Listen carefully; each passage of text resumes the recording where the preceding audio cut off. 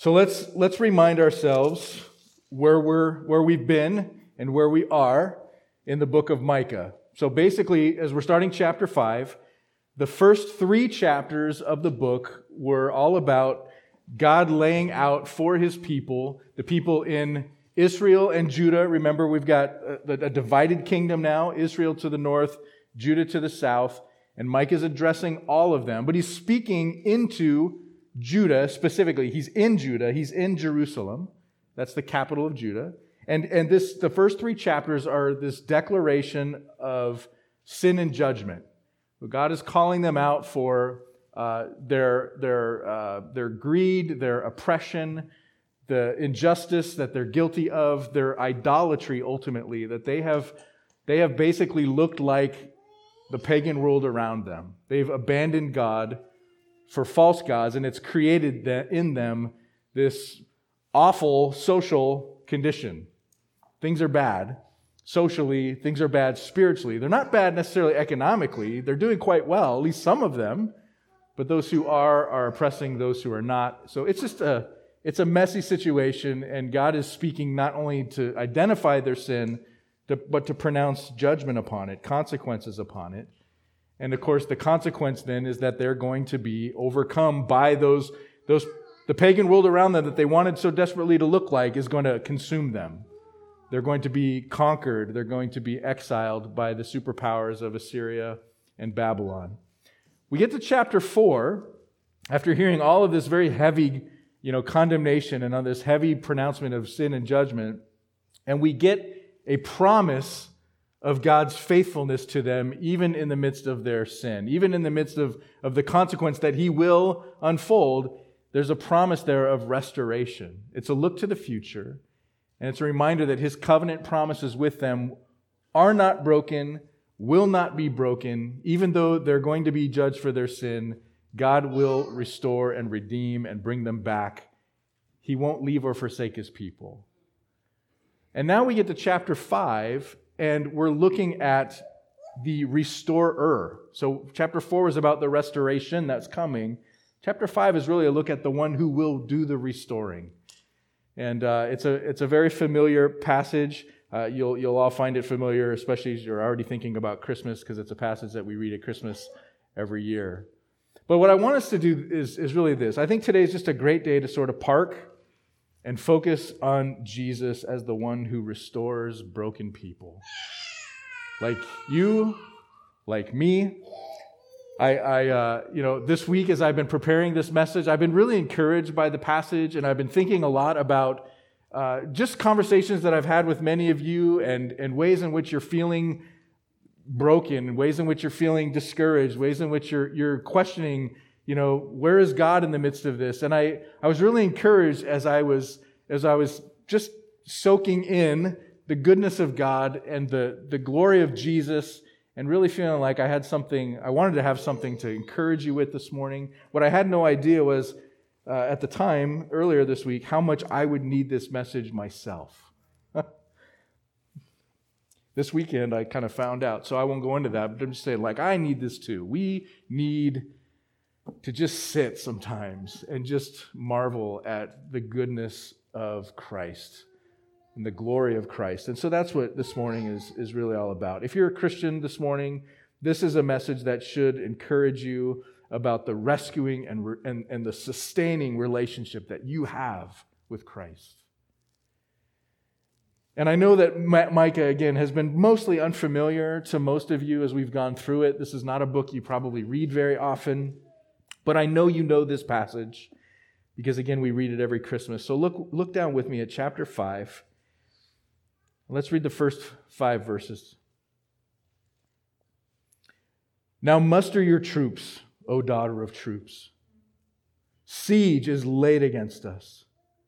With a rod they strike the judge of Israel on the cheek. But you, O Bethlehem Ephrathah, who are too little to be among the clans of Judah, from you shall come forth for me one who is to be ruler in Israel, whose coming forth is from of old, from ancient days. Therefore he shall give them up until the time when she who is in labor has given birth. Then the rest of his brothers shall return to the people of Israel, and he shall stand and shepherd his flock in the strength of the Lord, in the majesty of the name of the Lord his God, and they shall dwell secure. For now he shall be great to the ends of the earth, and he shall be their peace. We're going to examine three truths about the love of God this morning. The love of God towards us in Christ that are, I think, really beautifully pictured in these verses. And then in a few minutes, we're also going to be taking communion together. And so I really think that this passage will set us up to do that in a way that's truly meaningful and worshipful and encouraging. And I want to pray to that end. So Lord, would you speak to your people? Would you encourage us? Would you point us to your Son in a way that just swells up our hearts in gratitude, in love, in hope, and in joy, even as we come before this table and we remember him this morning. Lord, drill that into us in a good way. Make us full in him. We pray that in Jesus' name. Amen. The first thing I want us to see this morning is this encouragement. It's that God sees us in our weakest moments. God sees us in our weakest moments when our strength fails. And that's what we see in verse 1. Let me explain. So again, we've got this reassuring look to the future that chapter 4 has been all about, right? Look forward to this day. In that day, God's gonna bring it all back. He's gonna restore it all. And then you get to chapter 5, in this first verse, there's sort of this vacuum that just sucks us right out of that future and that glorious look and just pulls you right back into the present, right? But get ready, Judah. Get ready, residents of Jerusalem. Things are bleak now, right? Things are bleak. The Assyrians are coming. They're going to lay siege to your city. They're going to lay siege to Jerusalem. Now, I know we've talked about the Assyrians and the Babylonian empires quite a bit. I've just talked about them in terms of them being the dominant superpowers of the day, but we haven't really discussed what they were really like. What was life like under the rule of Assyrian and Babylonian empire, especially if you were a conquered entity, you were a conquered nation? It was actually quite scary.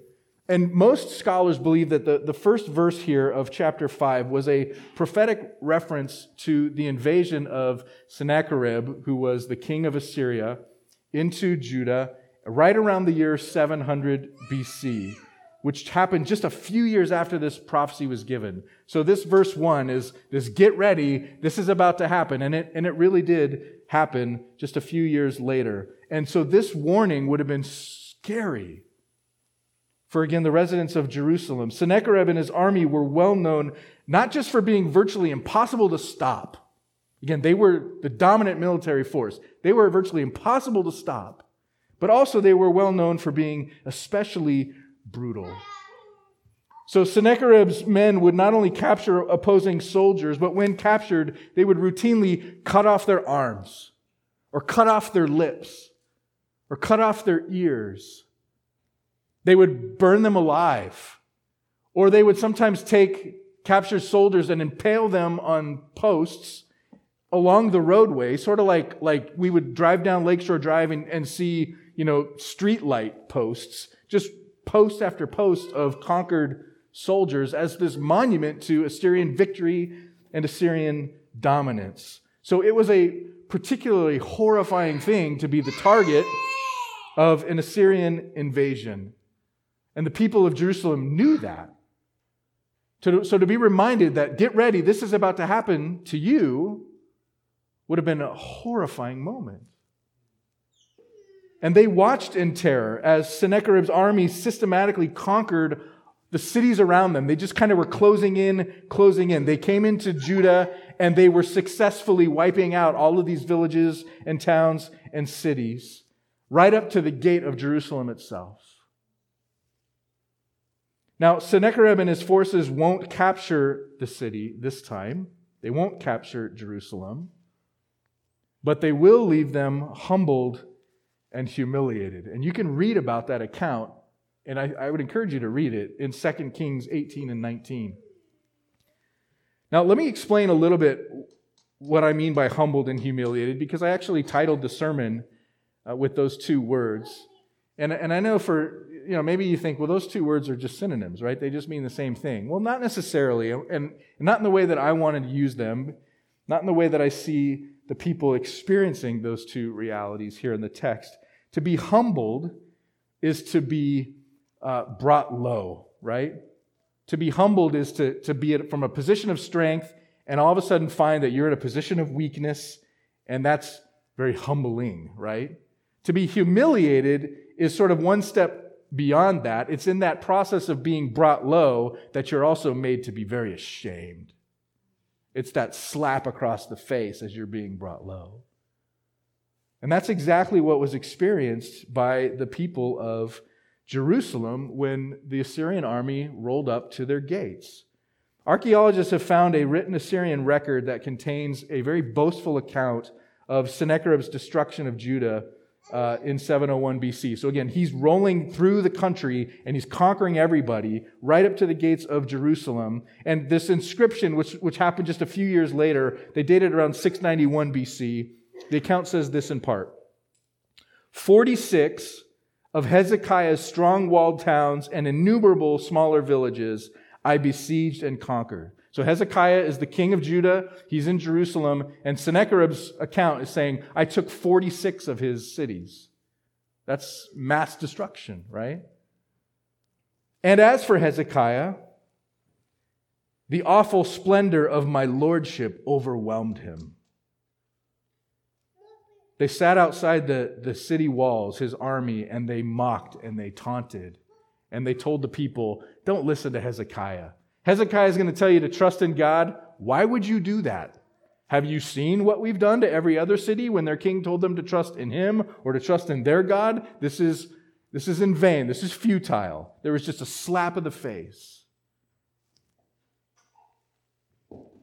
And it's times like that when it's easy to ask this question, God, are you here? Right? God, are you aware? God, do you care? Last week's sermon was interesting. I sometimes get feedback from sermons, and it's usually I either walk away feeling like, okay, like that was the way I intended that sermon to come across. I feel kind of good about the sermon. Sometimes I walk away feeling like that sermon was a miss, and I felt that way last Sunday. And then this week I got probably more response to the sermon than I've ever gotten.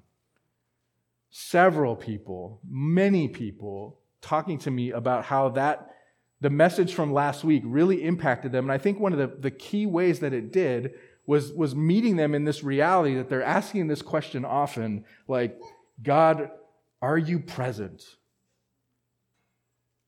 Right? Do I feel like I sense in my trials and in my sufferings and in the consequences of my sin? I mean, the point of the message last week was that God works in those moments. He brings us to those moments because that's where He meets us and works in that. And I think it's easy for us to believe very often that I don't see that. And I heard that a lot this week, and it makes me think about what the people here would be experiencing as they're just watching destruction roll up at their doorstep, and they're wondering, God, are you here? Do you see this? But here's what this verse tells us.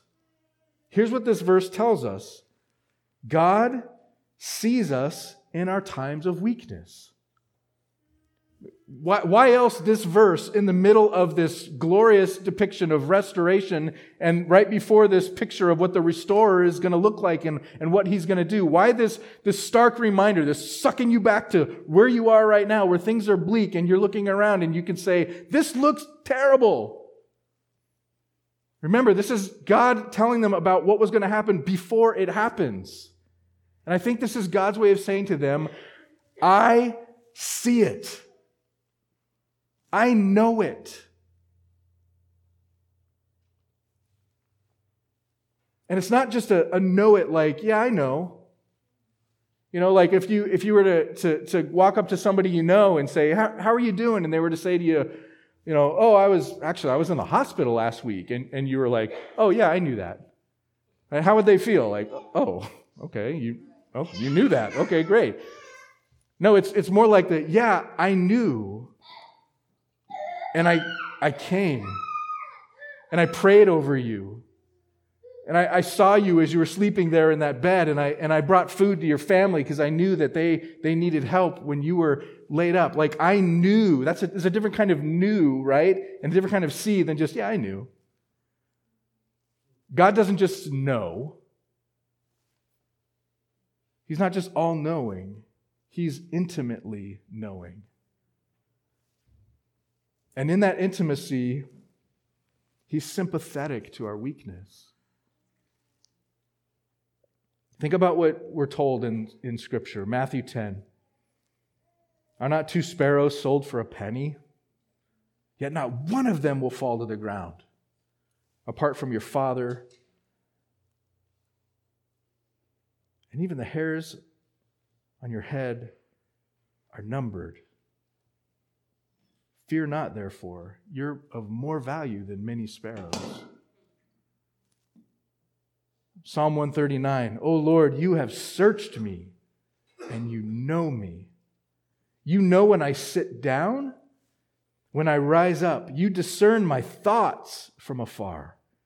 You search out my path and my lying down. You are acquainted with all of my ways. Even before a word is on my tongue, behold, O Lord, you know it altogether. And you hem me in, behind and before, and lay your hand upon me. And such knowledge, I love this, such knowledge is too wonderful for me. It is high. I cannot attain it. God is not distant in our times of trouble. God is not distant this morning for you in your time of trouble, in your time of fear, in your time of doubt, in your time of worry and anxiety. He is not distant. He sees it. He knows it.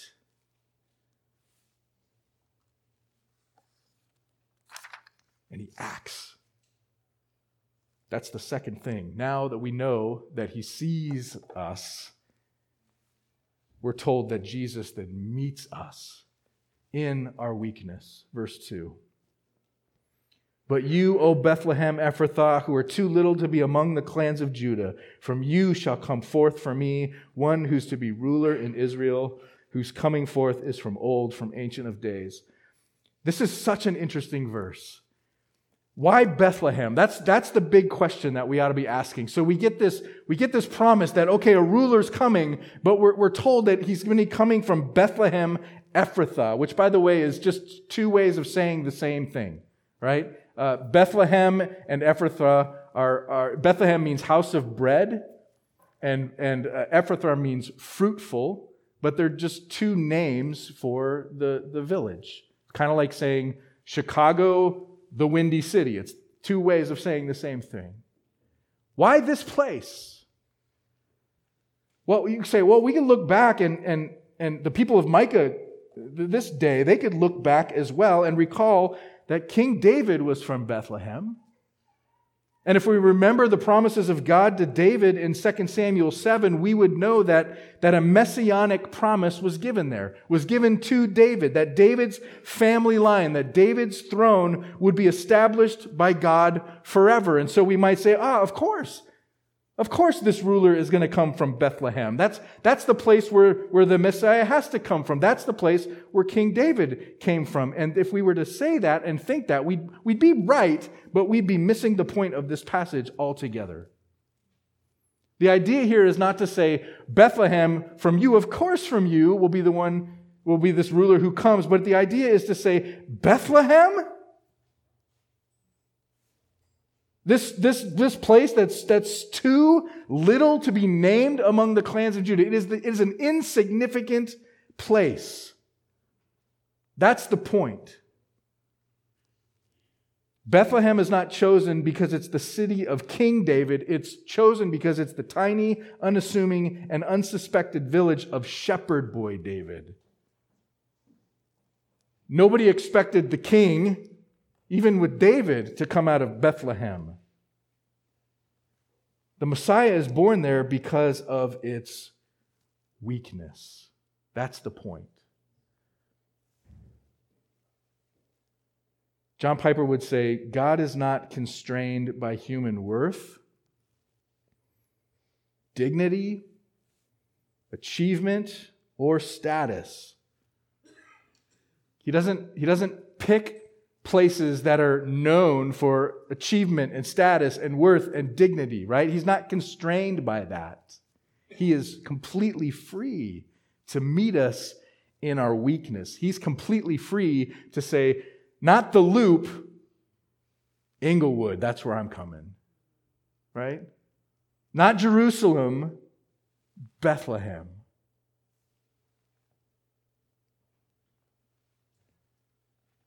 First Corinthians 1 reminds us of this truth of God. God shows what is foolish in the world to shame the wise. God shows what is weak in the world to shame the strong. God shows what is low and despised in the world, even things that are not, to bring to nothing things that are, so that no human being might boast in the presence of God. And because of him, you are in Christ Jesus, who became to us wisdom from God, righteousness and sanctification and redemption, so that, as it is written, let the one who boasts, boast in the Lord. He comes to us in our darkest hour and reminds us that he made a promise to us to save us in a way that would preclude our own boasting. So if you're in a weak place this morning, can I just tell you this? You're in a good place. If you're in a weak place, you are in a good place. This is not only right where the Lord sees you, this is where he desires to meet you. Listen to this. I don't want to over-allegorize the Bible, but I do remember that Paul says twice to us, and he says it in Romans 15, he says it in 1 Corinthians 10, basically this: whatever was written in former days. So whatever we look back and we see in Scripture, we say these are historical events that actually happened. They happened to God's people, right? And he says whatever we see written about these former days was written for our instruction. They happened, but they were written for our instruction, that through endurance and through the encouragement of the Scriptures, we might have hope. So I think about King Hezekiah, and I think about the residents of Jerusalem, and I picture in my mind Sennacherib's army just sort of gathered there in this posture of war outside of their walls, taunting them and mocking them. And I think about what the Lord said to Cain in Genesis chapter 4, when he says to Cain, sin is crouching at the door, and its desire is for you. Or you could say, its desire is contrary to you. It's crouching at the door. By the way, did you know that Sennacherib's name literally means sin? He was named after a pagan god whose name was Sin. So for the Israelites, they could literally say, sin is crouching at the door and its desire is against us. And I think, how often do I feel that way? How often do we feel that way too? Sin is crouching at the door of our life. And it taunts us with our guilt, our foolishness. It tells us to trust in God at this time would be to trust in vain. Who could save us from the woes and the dangers and the trials and the tribulations of this life? And when we hear that and we begin to believe that, even for a moment, our hearts fail and our knees start to shake, right?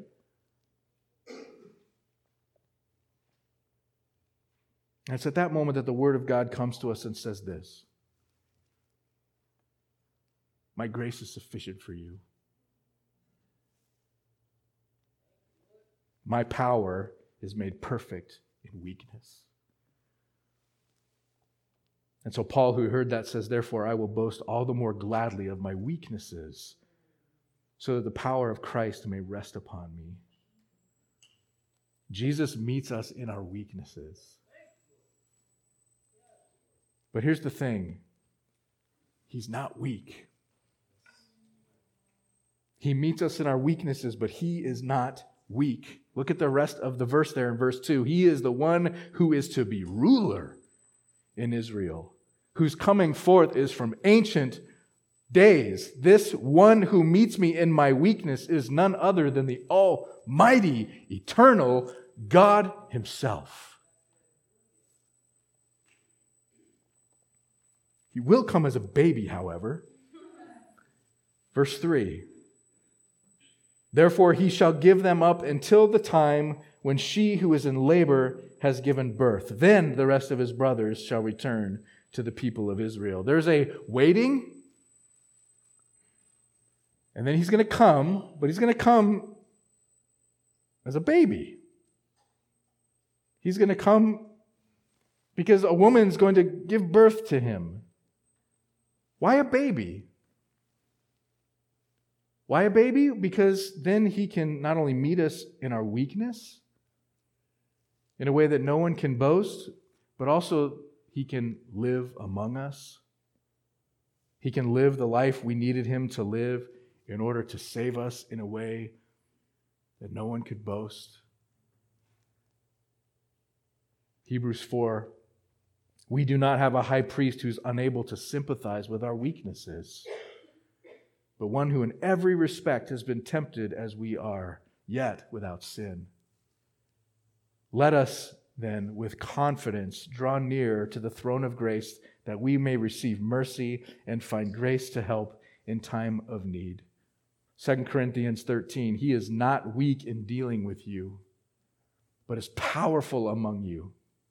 For he was crucified in weakness, but lives by the power of God. For we also are weak in him, but we will live with him by the power of God. He's got to come in weakness so he can live the weak lives we live and die the weak death we deserved. But as the eternal, almighty God, he will resurrect and conquer the grave we could not. So have full confidence in this great truth this morning, Christian. Have full confidence in this. Jesus will meet you in your weakness. But he will care for you in his strength. And that's the last point. He cares for us in his strength.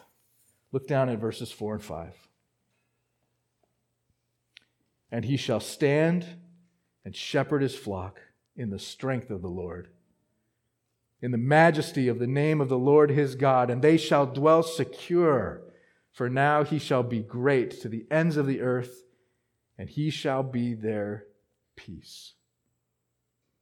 Look what Jesus will do for us as revealed in these verses. First, he will stand.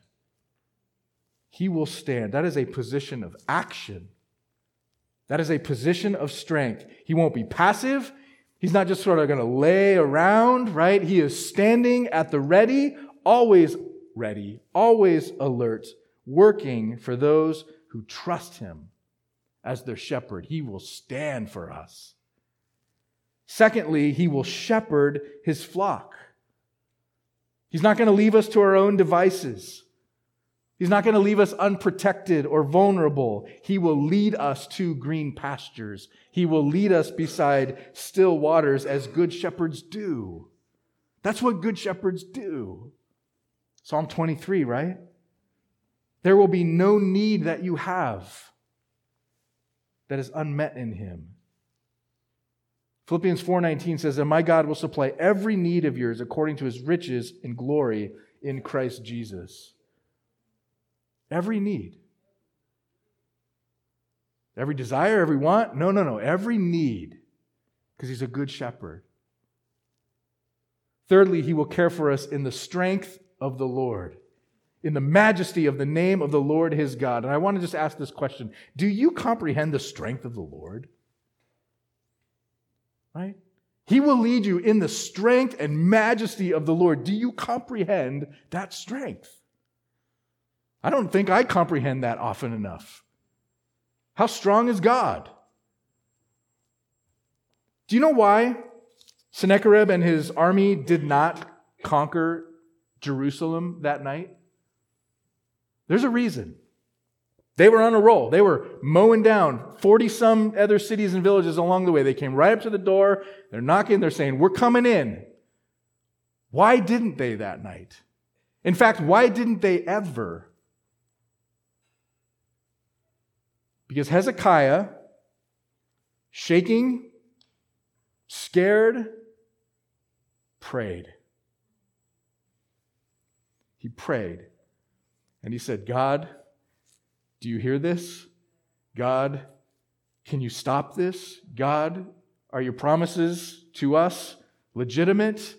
Will you do something? Will you save us? Will you deliver us?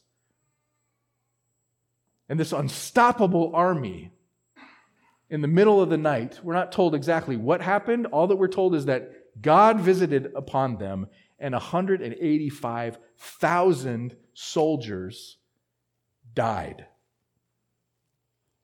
So Sennacherib wakes up in the next morning and he looks around and he sees dead bodies in his army all around him. And he turned around and he left. And he didn't come back. Do you comprehend the strength of the Lord? Jesus will stand and shepherd us in that strength. It's an all-powerful strength. So if you're trusting in him, just know that unmatched strength is on your side, so walk behind him like a trusting sheep. Walks behind a shepherd, knowing that shepherd ain't going to lose. And fourth, notice that he shall be great to the ends of the earth. Our security in Christ will not be threatened by earthly power. Our security in Christ will not be threatened by any power. Our security in Christ can't be thwarted by a trial, can't be thwarted by a disease, can't be thwarted by a political situation of unrest, can't be thwarted by war, can't be thwarted by anything.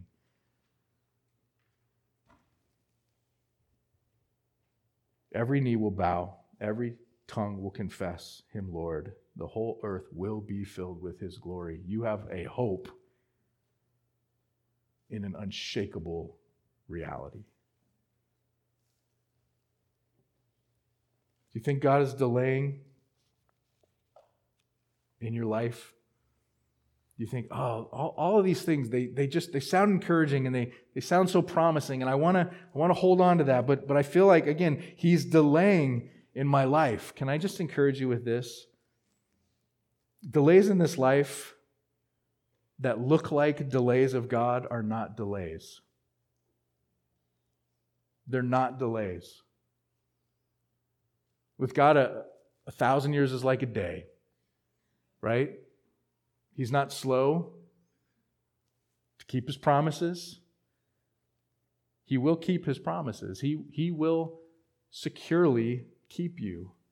He will accomplish all of his purposes in your life. And as we've talked about over the last couple weeks, that may include, and it will include, trial, persecution, tribulation, consequences for your sin. I mean, all those things. Again, God works in those and through those. He meets you, though, in those weaknesses, and he reminds you that Jesus died in that weakness to pay your debt, to secure your future. There are delays that we sense are delays, but in the economy of God, there are no delays. God is doing exactly what he intends to do for your good and his glory.